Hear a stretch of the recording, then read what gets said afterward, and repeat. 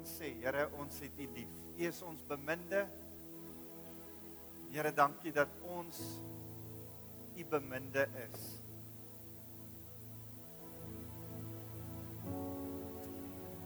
Here, dit is vir ons so lekker om te besef dat ons U bruid genoem word. Die een wat U liefhet met alles. Die een waarop U al U liefde wil uitstort. Vir wie wil omgee. Here, as ons vandag saam kom gesels rondom bruid wees. En ons kom praat oor die vroue in die Bybel. Dan is dit baie keer vir ons manne so 'n bietjie moeilik om daarby te identifiseer. En Here, dankie dat U dan die geleentheid skep sodat ons ook die vroue kan bestudeer, sodat ons onsself, die manne ook, ons harte as bruid van Christus kan voorberei. Dankie vir U woord. Dankie dat U woord so ryk is. Dankie dat dit ons op verskillende maniere kan kom voorberei en regmaak en gereed maak. Sodat ons vir U bruikbaar kan wees, nou hier, sodat U koninkryk kan kom deur middel van ons en deur middel van dit wat die kerk doen vir U. Maar Here, ook vir dit wat ons eendag gaan hê as ons U ontmoet. Here, ons wil nie net leef vir eendag nie, want ons besef dat hier ander mense is, dat hier nasies is wat nog na U toe moet kom. En Here, dis wat ons begeer, is dat ons getuienis van bruid wees, ons liefde vir U, mense sal aanlok en aantrek, die nasies so lus sal maak om U te dien. En Here, daarom wil ons vir U kom vra, Here, mag daar elke geleentheid, elke dingetjie wees wat ons kom by U kom sit en kom sê, Here, berei ons voor, maak ons anderste, maak ons meer en meer 'n rein bruid voor Christus. Ons loof U naam, Jesus. Amen. Amen. Julle kan gerus sit. Baie dankie. Baie dankie Rian en die span en die voorbidders. Dit is vir my so lekker dat die voorbidders ook hier voor saam met julle staan. Die jong mense gaan nie vandag uit nie. Plantasie het 'n kamp en die hele plantasie personeel is by die kamp en ek's opgewonde daaroor. Ek dink hulle kamp was baie goed. So jong mense, julle sit vandag lekker rustig hier saam met ons en luister saam. Volgende week gaan julle weer uitgaan saam met die res van plantasie.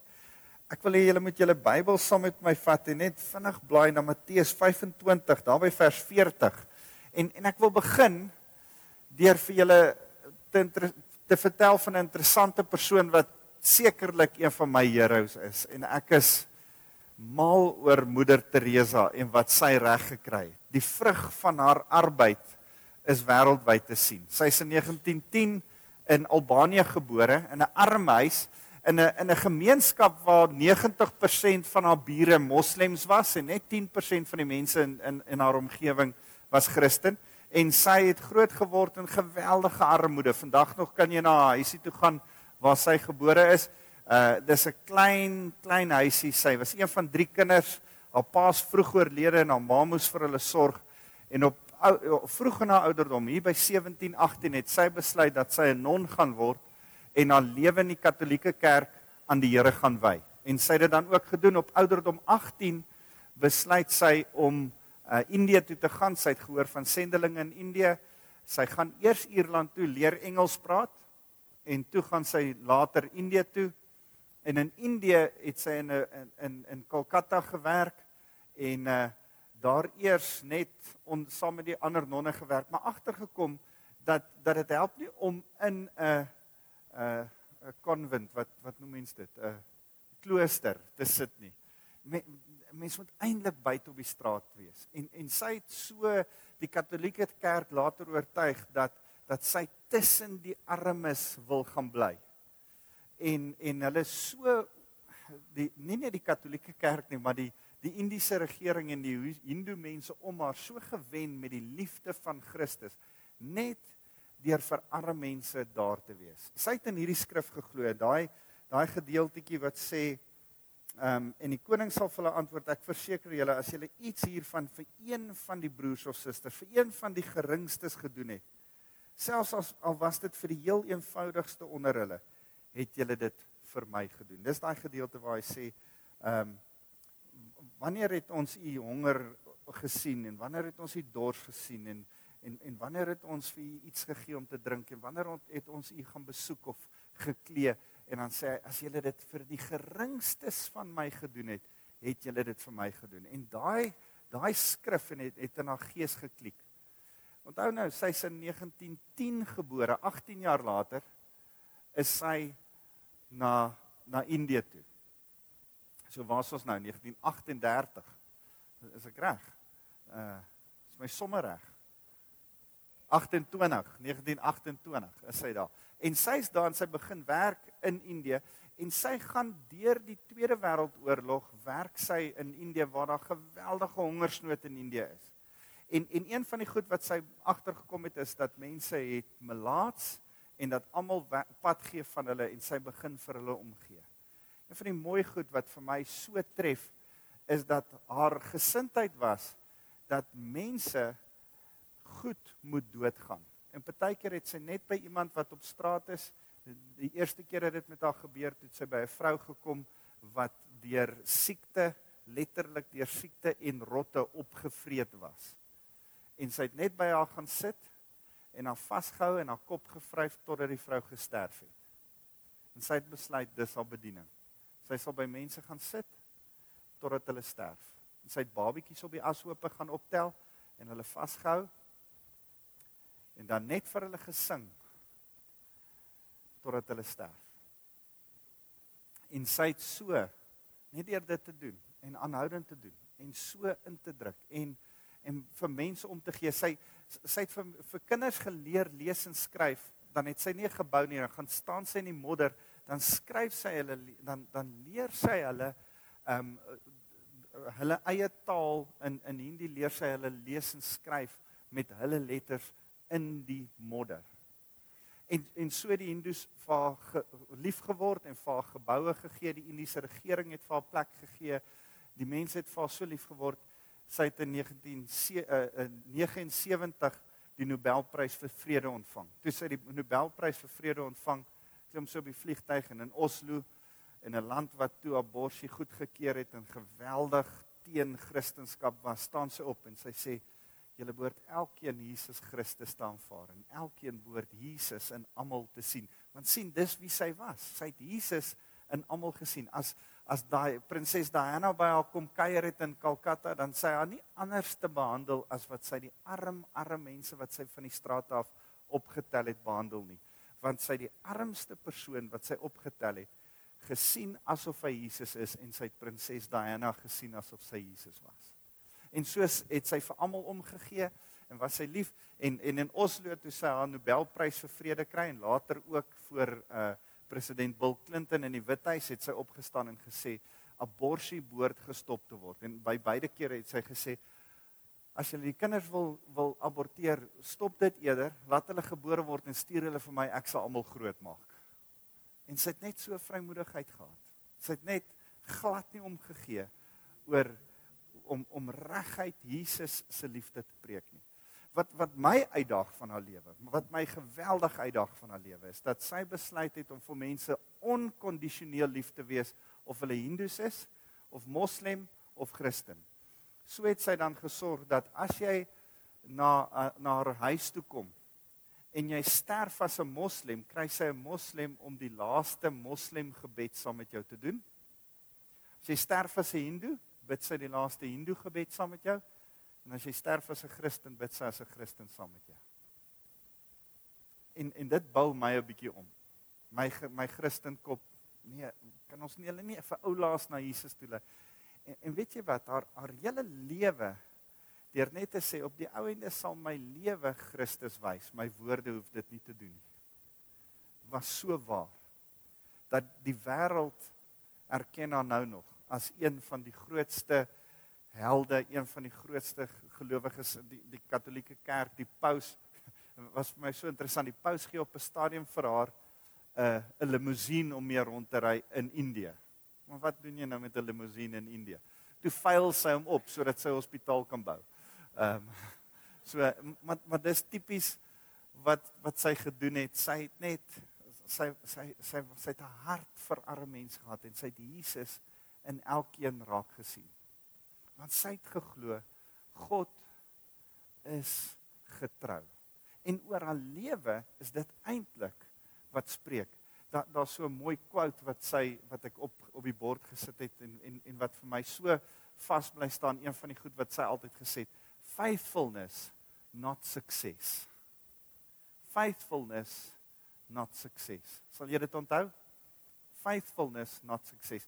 En is dit nie wonderlik dat ons 'n faithful God aanbid nie? Die Here is getrou. Die Here is getrou in ons lewe. Blaai gou saam met my na Genesis hoofstuk 16. Want ek wil jou wys dat die Here getrou was in 'n vrou se lewe wat dit aanvanklik nie so ervaar het nie. Wat geweldig baie goed teen haar gehad het. En as ek saam met julle deur die vroue van die Bybel wil gesels, dan wil ek begin by 'n kant en ek wil so saam deur 'n paar vroue gaan en net so hier en daar aan sekere vroue raak en sê kom ons kyk net hier en daar na sekere vroue in die Bybel, maar kom ons kyk na vroue en wat vrouens van die woord ons ook kan leer. En vir my is een van die mooi stories van die Bybel is die storie van Hagar. As ek dink aan die Bybel dan dink ek daar so 'n paar heroes in die Bybel. Die Samaritaanse vrou wat by Jesus uitgekom het en die eerste evangelis geword het, ons gaan net nou oor haar praat. Nebukadneser wat tot bekering gekom het as gevolg van 'n ramp wat met hom gebeur het, maar profeties was dit voorspel en hy kom tot bekering, kom by Jesus uit. Wel by God uit. Rut wat sê, van Naomi, u God is my God.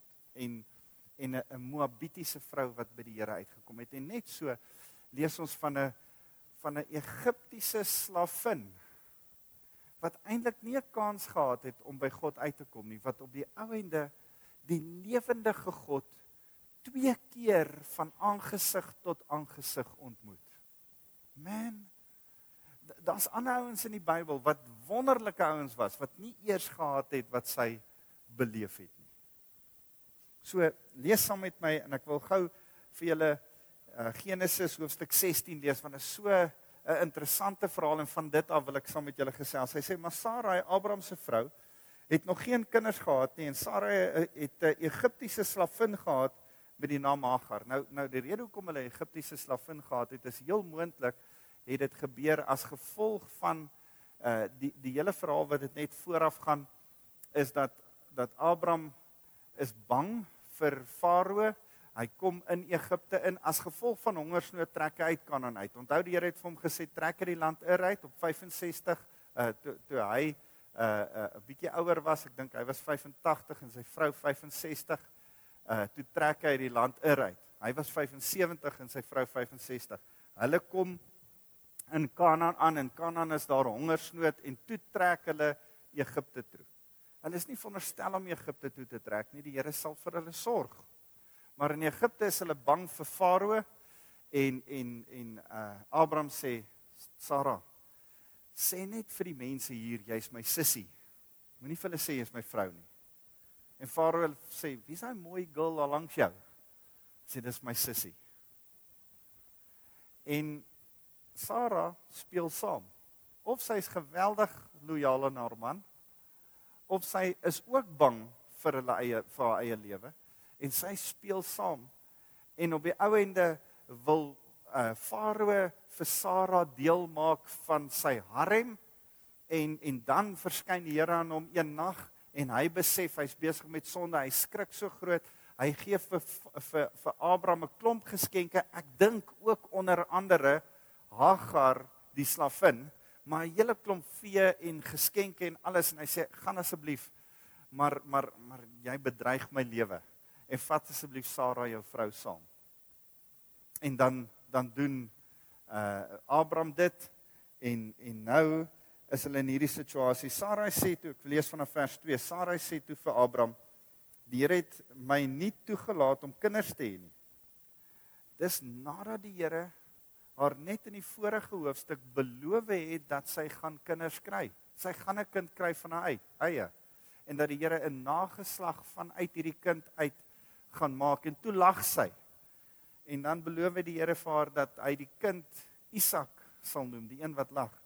En dan so het Sarai, Abraham se vrou, haar Egiptiese slavin Hagar vir Abraham as vrou gegee. En dit het gebeur 10 jaar nadat Abraham in Kanaan gekom het, en Abraham het by Hagar gaan slaap en sy het swanger geword, en toe Hagar agtergekom het dat sy 'n kind verwag het, het sy haar meesteres met minagting behandel. Daar was hoogmoed in haar hart. Sy het verwaand geword, en sy was uit die aard van die saak jonger as Sara. Almal was jonger as Sara in daai tyd. En sy was 'n bietjie verwaand en het haar meesteres met minagting behandel, en toe sê Sarai vir Abraham, dis alles jou skuld. Manne, jy hoef nou nie links of regs te kyk nie, maar partykeer gebeur dit met jou ook. Dis alles jou skuld. Ek het my slavin vir jou gegee om by te slaap. Vandat sy agtergekom het dat sy swanger is, minag sy my. Die Here sal oordeel tussen my en jou. En Abraham het haar teruggeantwoord, aangesien sy jou slavin is, maak met haar soos jy wil. En Sarai het haar toe so sleg behandel, dat Hagar weggeloop het. En is dit nie jammer, dat een van die helde van die Bybel, Abraham en Sara, dit so mis nie, dat hulle slavin so sleg behandel, dat sy wegloop. Ouens, as ek hoor, dat jy die vrou wat in jou huis werk, so sleg behandel, dat sy net wegloop, dan gaan ek jou vasvat, dan gaan ek sê, hey ouens, ons behoort 'n getuienis teenoor ons werkers ook te wees. Ons goed behandel van hulle is deel van ons getuienis. Of hulle vir jou werk, of hulle in jou huis werk, wat hulle ook al doen, jy moet hulle nog steeds goed behandel, en Sarah het dit nie gedoen nie. Sarah het onregverdig opgetree teenoor Hagar. En Sarah het haar toe sleg behandel, Hagar het weggeloop. Vers 7, die engel van die Here het haar by 'n fontein in die woestyn op pad na Sur gekry. En die engel sê vir haar, Hagar, diensmeisie van Sarai, waar kom jy vandaan en waarheen gaan jy? Nou dis interessant, dat hier word nie gepraat van 'n engel nie, word gepraat van die engel. Dis 'n voorverskynsel van Christus. Nou, net so 'n paar keer in die Ou Testament verskyn Jesus self, die engel van die Here verskyn self, die boodskapper van die Here verskyn self. En ons sien dit in die vuur saam met Sadrag, Mesach en Abednego. Ons sien dit as Joshua die Jericho moet gaan aanval en die generaal van Israel ontmoet Jesus self. Ons sien dit 'n paar keer as die engel van die Here opdaag, en hier ontmoet sy die engel van die Here. Jesus self, sy het 'n ontmoeting met die Here self. En hy vra vir haar, Hagar, waar kom jy vandaan en waarheen gaan jy? Dink jy die Here het nie geweet waar kom sy vandaan en waarheen sy gaan nie? Baie inligting by haar? Nee. Hy wou net haar laat stop en sê, waarmee is jy besig? Waar kom jy vandaan? Wat is jou agtergrond, Sarah? Hagar, wat het jy gedoen in die verlede? En wat dink jy, waartoe gaan jy? En sekerlik was sy weer op pad terug Egipte toe, na waar sy vandaan gekom het. En nou sê hy, toe sê die engel van die Here vir haar, hy sê eers, ek loop weg van my meesteres, antwoord sy. En die engel van die Here sê vir haar, gaan terug na jou meesteres toe, en wees aan haar onderdanig. En die engel van die Here sê ook, ek sal vir jou 'n groot nageslag gee, wat nie getel kan word nie. En die engel van die Here sê toe weer vir haar, jy is nou swanger met 'n seun, wat jy in die wêreld gaan bring, en jy moet hom Ismael noem, want die Here het jou noodkreet gehoor. Hierdie seun van jou sal 'n wilde mens wees, soos 'n wilde donkie. Ek weet nie of ek baie gaan dink dis 'n seun nie, maar sy sê die Here sê hy gaan soos 'n wilde donkie wees. Hy sal teen almal wees en almal sal teen hom wees en hy sal in konflik lewe met sy broers. Dis interessant dat die moslems vandag hulle self sien as die nageslagte van Ismael. En hierdie profesie is waaroor hulle lewe. As jy in enige moslemland ingaan, dan is hulle besig om ergens het iemand te fight met iemand. Ergens is daar oorlog met een groep teen 'n ander groep. Hulle hand is altyd teen hulle broers.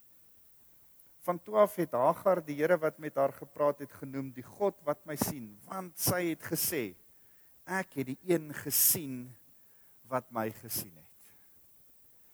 En mag ons hierdie skrif, mag jy hierdie skrif deel maak van jouself vandag. Hoor wat sê, ek het die een gesien wat my gesien het. God sien jou raak. God sien jou raak, daarom is jy vanoggend in die diens. Daarom is jy vanoggend hier en hoor hierdie woord, want hy sien jou raak. Sal jy hom raak sien? Sal jy die een sien wat jou raak sien? Dan sê hy, dit is hoekom hierdie put Lagai Rooi Fontein genoem word. Dit is nog steeds tussen Kades en Beret. En later het Hagar vir Abraham 'n seun in die wêreld gebring en Abraham het hom Ismael genoem en Abraham was toe 86 jaar oud toe Hagar Ismael vir hom in die wêreld gebring het. En ek wil hê ons moet besef dat hier gebeur 'n ding. In hierdie skrif in die eerste plek moet ons sien hoe onregverdig Hagar haar hele lewe behandel het. En ek ervaar in my hart, daar's hier mense wat sit en sê, maar ek word ook onregverdig behandel. Miskien by my werk, soos wat Sarah vir Hagar behandel het, onregverdig. Miskien is die baas, wat nie jou direkte baas is nie, gooi ook 'n blinde oog, soos wat Abraham vir Sarah gesê het, sy werk vir jou. Doen jy met haar wat jy wil. Miskien is daar ook iemand wat so met jou maak. Miskien is dit 'n familielid. Miskien is dit in omstandighede waar daar geweldige onregverdige goed met jou gebeur. Besef jy dat hierdie vrou onregverdige dinge, die lewe was net onregverdig met haar. En partykeer gebeur dit, dat die lewe net dood eenvoudig onregverdig is. As ek dink aan die feit dat sy Egiptiese slaaf was, dat Sarah onregverdig behandel het, kan jy dink dat selfs die feit dat die Here noem Abraham die vader van alle gelowiges. Sy sien die Here seën vir Abraham, maar sy sien ook die ongeloof van Abraham raak. Ek het so 'n paar dinge op die bord gesit oor die ongeloof van Abraham. En as ons vinnig daarna kyk, dan is dit vir my so interessant. Hy vlug Egipte toe tydens hongersnood, terwyl hy eintlik in Kanaan moes bly. Hy was eintlik ongelowig, kleingelowig. Hy lieg vir Farao om hom en sy vrou se lewe te beskerm. Hy en Sarah het 'n Hagar plan, in steede daarvan om die Here te vertrou dat Isak gebore gaan word. Hy lag ook saam met Sarah in ongeloof. En dan, om alles te kroon, is dieselfde storie wat met Farao gebeur het, herhaal hy weer met Abimelek ook. Hy gaan Sirië toe en waar hy in die suide die een ding met die koning gedoen het, doen hy presies weer dieselfde met die ander koning. Hy sê, hoor, hier is net my sussie. En Abimelek sê, kan ek dan met haar trou? Ja, ek kan met haar trou. Dis sy vrou. En ek dink dat arme Hagar al hierdie goed moes beleef en sê, hoor, hierdie ouens doen sulke messed up goed. Hulle doen sulke snaakse, verkeerde goed. Hoe kan die Here hulle nog seën? Here, kan U nie eerder iemand anders te seën nie? Maar hierdie snaakse goed wat hulle doen. En ek wil net vir jou sê, partykeer gebeur dit, dat die Here seën iemand wat jy nie dink sy seën waardig is nie. En jy moet vandag mooi hoor. Die Here kies wie hy wil seën, nie wie jy wil seën nie. Jy moet vrede maak daarmee. Dis nie 'n lekker ding nie, want jy sien almal se foute raak en jy dink, Here, weet U wat vang hierdie ou aan? Weet U van hierdie flaw in sy persoonlikheid? Weet U van hierdie swak plek? En dan sê die Here, ek kies hom nog steeds. Hy's nog steeds my gesalfde. Ek seën hom nog steeds. Ek het nog steeds 'n plan met hom. Ek wil hom nog steeds jou baas maak. Ek wil hom nog steeds in autoriteit oor jou sit. En dan moet ons daarmee vrede maak. Sê goed, Here. Al is die lewe onregverdig, en al dink ek baie keer U is onregverdig, maar die Here is nooit onregverdig nie. As jy en die Here argument het, wie dink jy is verkeerd? Dis 'n baie maklike som om te doen. Hy's altyd reg. Met ander woorde, per default, jy is dan die een wat verkeerd is. So, as jy daai argument met die Here het oor, Here, sien U nie wat hierdie mense raak doen nie, word rustig en sê, Here, ek is ook bereid om te wag, want jy sien, dis wat Sarah gedoen het. Sarah en Abraham het op die ou ende gewag. En hulle moes 25 jaar wag, van die eerste keer wat die Here die belofte oor Isak gemaak het, totdat Isak gebore is. Sarah was 90 jaar oud, toe Isak gebore is. 90 jaar oud. Ons het nie 'n 90 jaar oue dame nie, in die kerk nie, anders het ek al laat opstaan. Maar 'n 90 jaar oud, en dan moet jy 'n kind versorg, sy die kind versorg, tot sy 127 jaar oud is, en toe het sy gesterf. Sy het haar seun 37 jaar lank by haar gehad en sien groot word. En dis interessant, eers daarna was haar seun getroud. Toe sy skoonma is, sy was nie bereid om 'n skoonma te wees nie, sy het net gesê, luister, daar's nie 'n ander vrou in my seun se lewe nie, ek het hom nou, ek het 90 jaar gewag vir hom, ek het hom nou gaan hy eers myne wees, en eers toe sy sterf, toe mag arme Isak vir Rebekka kry. En daar's iets wat ons in Sarah se lewe sien, van 'n hartheid. Ek dink sy was 'n geweldige mooi vrou, as 2 konings al wou gehad het. Maar daar was 'n hardkoppigheid. Ek dink sy was 'n moeilike tannie, as jy my vra. As jy so tussen die lyne deurlees oor hoe sy vir Hagar behandel het, en wat sy vir Abraham gesê het, en wat sy alles gedoen het, sy was baie moeilik.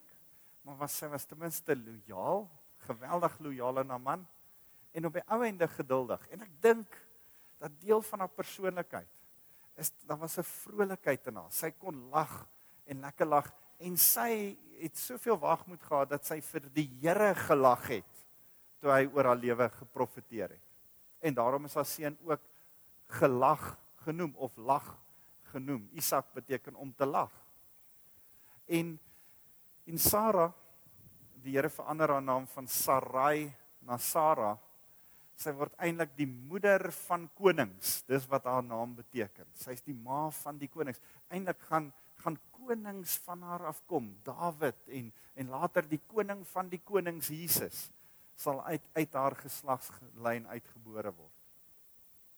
Maar ten spyte van dit alles, moet Hagar haar nog volg. En dan is dit vir my so mooi dat Hagar kom by die feit dat sy die Here ontmoet, ten spyte van die onregverdigheid en ten spyte van haar agtergrond, ontmoet Hagar die Here.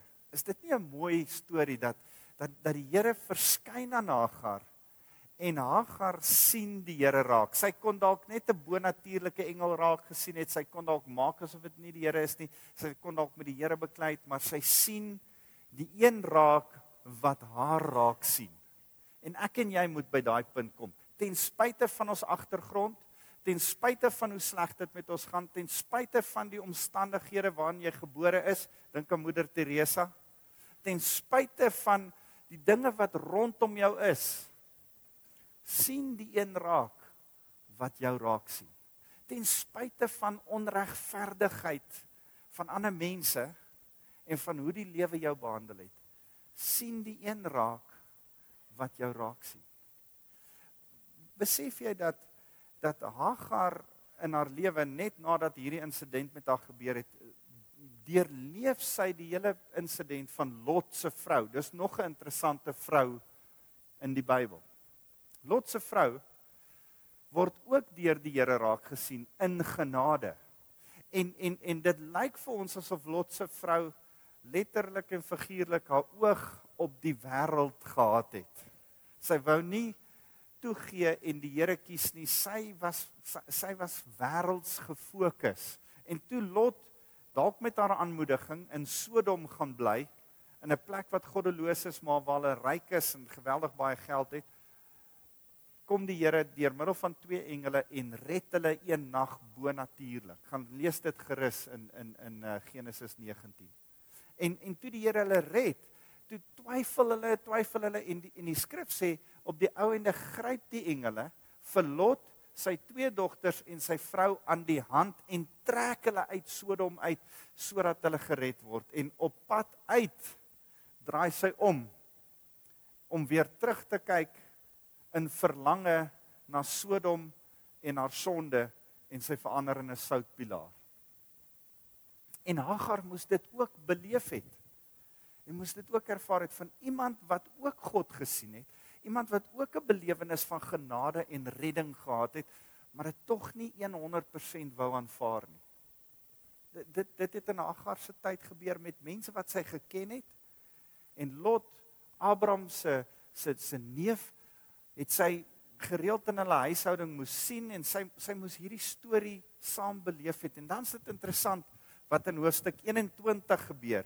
Blaai gou saam met my net so na Genesis 21, want na die geboorte van Isak, dan lag 'n jong 13-jarige, 14-jarige Ishmael vir Isak en vir Sara, en daar's konflik weer 'n keer tussen Hagar en Sara. En Sara jaag dan vir Abraham weg. En as Abraham dan wil keer, dan sê die Here, nee, dis reg.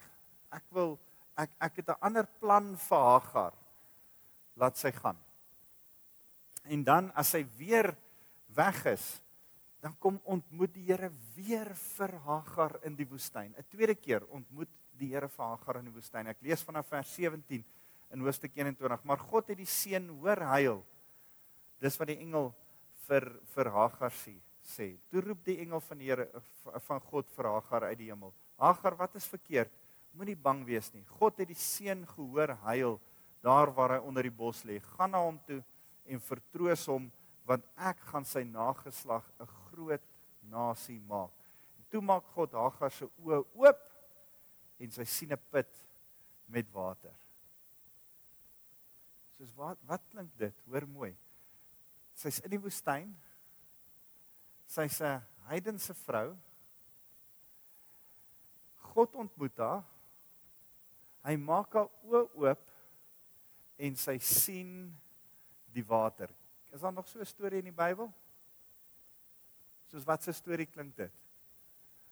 Johannes 4, blaai gou saam met my na Johannes 4. Dis so mooi as dieselfde tipe storie. En ek dink dat Jesus hierdie hele ding so opline met die Samaritaanse vrou in Johannes 4 en dit gebeur met opset so dat die Here 'n heidense vrou in die woestyn by 'n waterput ontmoet en vir haar hierdie woorde sê. Vers 13, Jesus antwoord haar, elkeen wat van hierdie water drink sal weer dors word. Wie egter van die water drink wat ek hom sal gee, sal nimmer as te nooit weer dors word nie. Watter water is dit? Vers 26, dan sê sy, man, as die Messias net kan kom, dan sê hy in vers 26, toe sê Jesus vir haar, ek is hy, dit is ek wat nou met jou praat. Die eerste keer wanneer Jesus homself openbaar as die Messias. En dan sê hy eintlik, hy is die lewendige water. Dan sê hy, weer eens vir 'n vrou in die woestyn, ontmoet die lewendige God daar en sê, sien die water, die lewende water raak. En vandag wil die Here, ek is besig met rit saam met my Bybelstudie en dit vang my net so weer hoe die Here vir ons sê, ons is rit, die kerk. Ons is Hagar. Ons is die Samaritaanse vrou. ons is die rit. Ons is die heidense bruid wat vir die bruidegom gereed maak. En daarom Hagar, elkeen van julle, maak gou so. Jy's Hagar. Hagar. God wil vir jou iets wys. Maak oop jou oë en sien die lewendige water raak. Die lewende water, Jesus Christus, raak. God wil dit vir jou wys. Wat mooi is, toe hierdie vrou die lewende water raak sien, toe word sy en haar seun gered. En net soos Eva, leer haar redding in haar kind en in die nageslag van haar kind. Partykeer kom gee die Here redding op ander maniere as wat ons gedink het redding gaan gebeur. Redding vir Hagar het nie gekom deur Abraham nie, maar deur Ismael. Redding vir haar en die feit dat sy toe kon aangaan met haar lewe en toe later vir haar seun 'n vrou kon soek en sien dat haar lewe voortgaan en dat haar seun se lewe voortgegaan, het gelê in die feit dat die Here lewendige water vir haar en vir haar seun gegee het. Miskien kom die Here en hy gee heeltemal iets anders op 'n ander manier vir jou redding. Maar jy moet in die eerste plek sien die een wat jou raak sien. En sien, maak jou oë oop, maak jou geestelike oë oop en sien die lewendige water wat vir jou vandag daar is. Want hy het jou gesien. Hy het jou hiernatoe gebring. Net soos die Samaritaanse vrou gedink het sy sluip in die middel van die dag na die put toe, want vroeg in die dag as die ander vrouens gaan water haal, skinder hulle oor haar, want sy het al baie mans gehad en sy was nie van goeie sedes nie. So ontmoet die Here haar spesiaal in die middel van die dag by die put by Samaria. En as hy haar ontmoet, openbaar hy homself as die Messias aan haar en sy word eintlik die eerste evangelis. Sy gaan terug na haar stad toe en sy lei 'n klomp mense letterlik na Jesus toe sodat hulle die ware God kan ontmoet. So ek wil vir jou sê, kom jy vandag ten spyte van jou agtergrond, ten spyte van of die lewe onregverdig is. En kom jy en sê, Here, U het my gesien vandag. Dis hoekom ek hier is. Here, ek wil die een sien wat my gesien het. Maak my oë oop sodat ek die lewendige water kan drink. Kom ons bid saam. Here, dankie dat U elkeen van ons sien. Here, dankie dat U met ons bemoeienis maak. Dat U vir ons omgee. Here, my hart weet ek dat die mense is wat onregverdig deur die lewe behandel word. So baie van ons ervaar, maar dis onregverdig wat met my gebeur. En Here, party van ons sit hier met 'n agtergrond en dink, oor my agtergrond is nie goed nie. Miskien is ek soos Hagar wat nie vir my baas kan luister nie. Miskien is ek een wat sê ek submit aan niemand nie.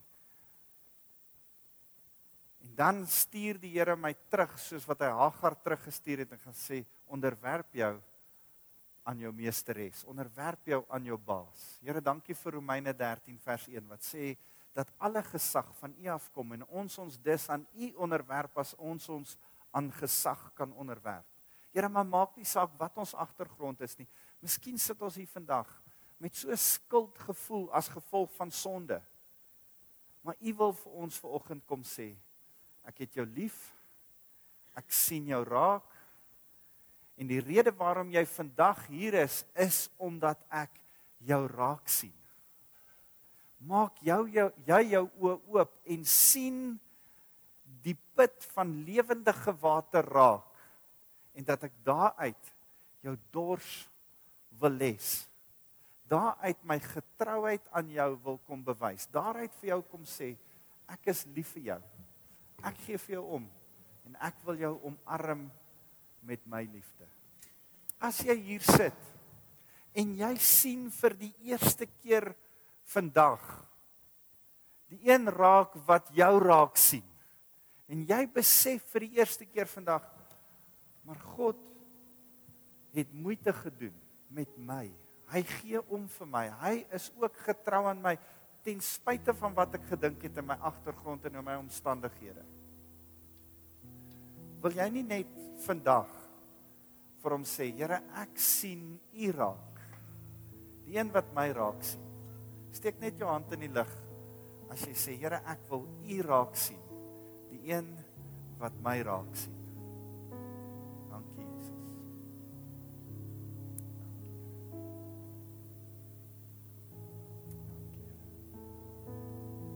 Julle kan julle hande afval. Dankie. En nou wil ek jou aanmoedig, as jy nog nooit so publiek gesê het, man, ek wil God raak sien.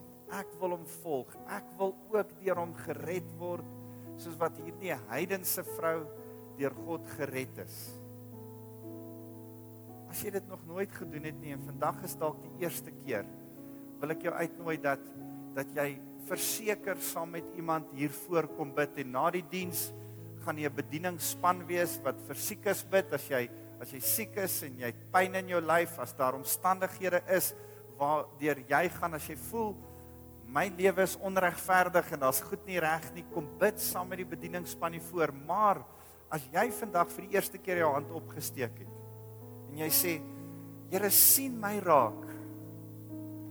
Here, ek wil U graag ook kom raak sien. Maak my oë oop sodat ek die lewendige water kan raak sien. As jy dit vandag raak gesien het, wil ek jou uitnooi, kom bid na die tyd saam met iemand hier voor. Maak dit vas deel van jou lewe en sê, Here, ek wil U volg met my hele lewe. Ek wil net voordat ons 'n laaste lied sing, saam met julle gou kyk na twee goed. En as julle vinnig saam met my blaai na Daniël hoofstuk 4. Want jy sien, vanuit hierdie hele ding wil ek vir julle wys dat die Here met ons as gemeente praat, verseker oor een ding, God is getrou. Psalm 119 vers 50, oor en oor uit die skrif, God is getrou. Maar een ander ding wil ek ook vir julle wys. Een ander mooi gedeelte. En ek hoop julle kry dit ook. En as daar een hooftema is wat ons uit Hagar en Sara en Eva en die Samaritaanse vrou se lewe uitleer, God is getrou. Maar een ander ding wil ek ook hê, julle moet so tussen die lyne vandag deur lees. Ons mag nie wees soos Sara met Hagar is nie. Ons mag nie wees dat ons mense sleg behandel en onregverdig is met mense nie. Ons moet die voorbeeld van Moeder Teresa volg. Ons moet die voorbeeld volg wat die Here 'n hart vir die hulpeloses, 'n hart vir die mense sonder hawelose mense. Ons moet daar wees vir hulle en vir hulle omgee. Hoor 'n bietjie wat gebeur in Daniël hoofstuk 4. En ek het vir julle gesê, Nebukadneser kom tot bekering, maar hy gaan eers nog deur 'n slegte tyd gaan. Hy kry 'n droom aan die einde van sy amper aan die einde van sy lewe en in die droom gebeur daar moeilike goed met hom en hy wil 'n verklaring vir die droom hê. Daniël lê die droom vir hom uit en sê, jy gaan eers soos 'n wilde dier in die veld bly vir 7 jaar maar dan sê hy, maar wil jy nie eintlik tot bekering kom nie? Ek wil nou net die regte teksvers kry, nou nie by die verkeerde teksvers uitkom nie. En dis vers 27, dan sê hy, o koning, luister tog na my raad, breek met die sondes en doen wat reg is, los die ongeregtigheid en sorg vir die wat behoeftig is. Los die ongeregtigheid. Wat is die ongeregtigheid? Om nie te sorg vir die wat behoeftig is nie. Dan sê hy, los die onregverdigheid en sorg vir die wat behoeftig is. Miskien hou u voorspoed dan nog 'n bietjie langer. Dis interessant, né? Hy sê, hoorie, ek wil net nie hierdie hele ding moet op jou kom, dat jy soos 'n wilde dier gaan bly nie. Ek wil nie hê jy moet deur moeilike tye gaan nie. Repent Sê vir die Here jammer. Stop jou sonde en sorg vir behoeftige mense om jou. En ek wil hê julle moet besef, dis deel van die storie van Hagar en Sara, dis deel van dit wat ons vandag moet leer. Is God is getrou, en in sy getrouheid, omdat hy vir jou getrou is, wees jy ook getrou, om soos Moeder Teresa, Jesus in elke persoon te sien, vir hulle lief te wees, en vir die behoeftiges om te gee, want dan rek die Here jou lewe uit, sodat hy nog langer deur jou goed kan wees vir ander mense. Is dit reg? Sal daar by jou iets kom van, Here, wys my die behoeftiges onder my, wat vir my werk, wat in my huis, in my omgewing is, Here, wys my behoefte. Miskien is dit my ouers, vir wie ek moet sorg. Miskien is dit my bediende, miskien is dit die ou wat daar bedel op die straat. Miskien is dit mense wat ek ken. Maar Here, gee dat ek nie hard en verhard sal raak teenoor behoeftiges nie. Here, ons as gemeente wil net vir U kom sê, dankie dat U getrou is. Dankie dat U getrou is in ons lewens.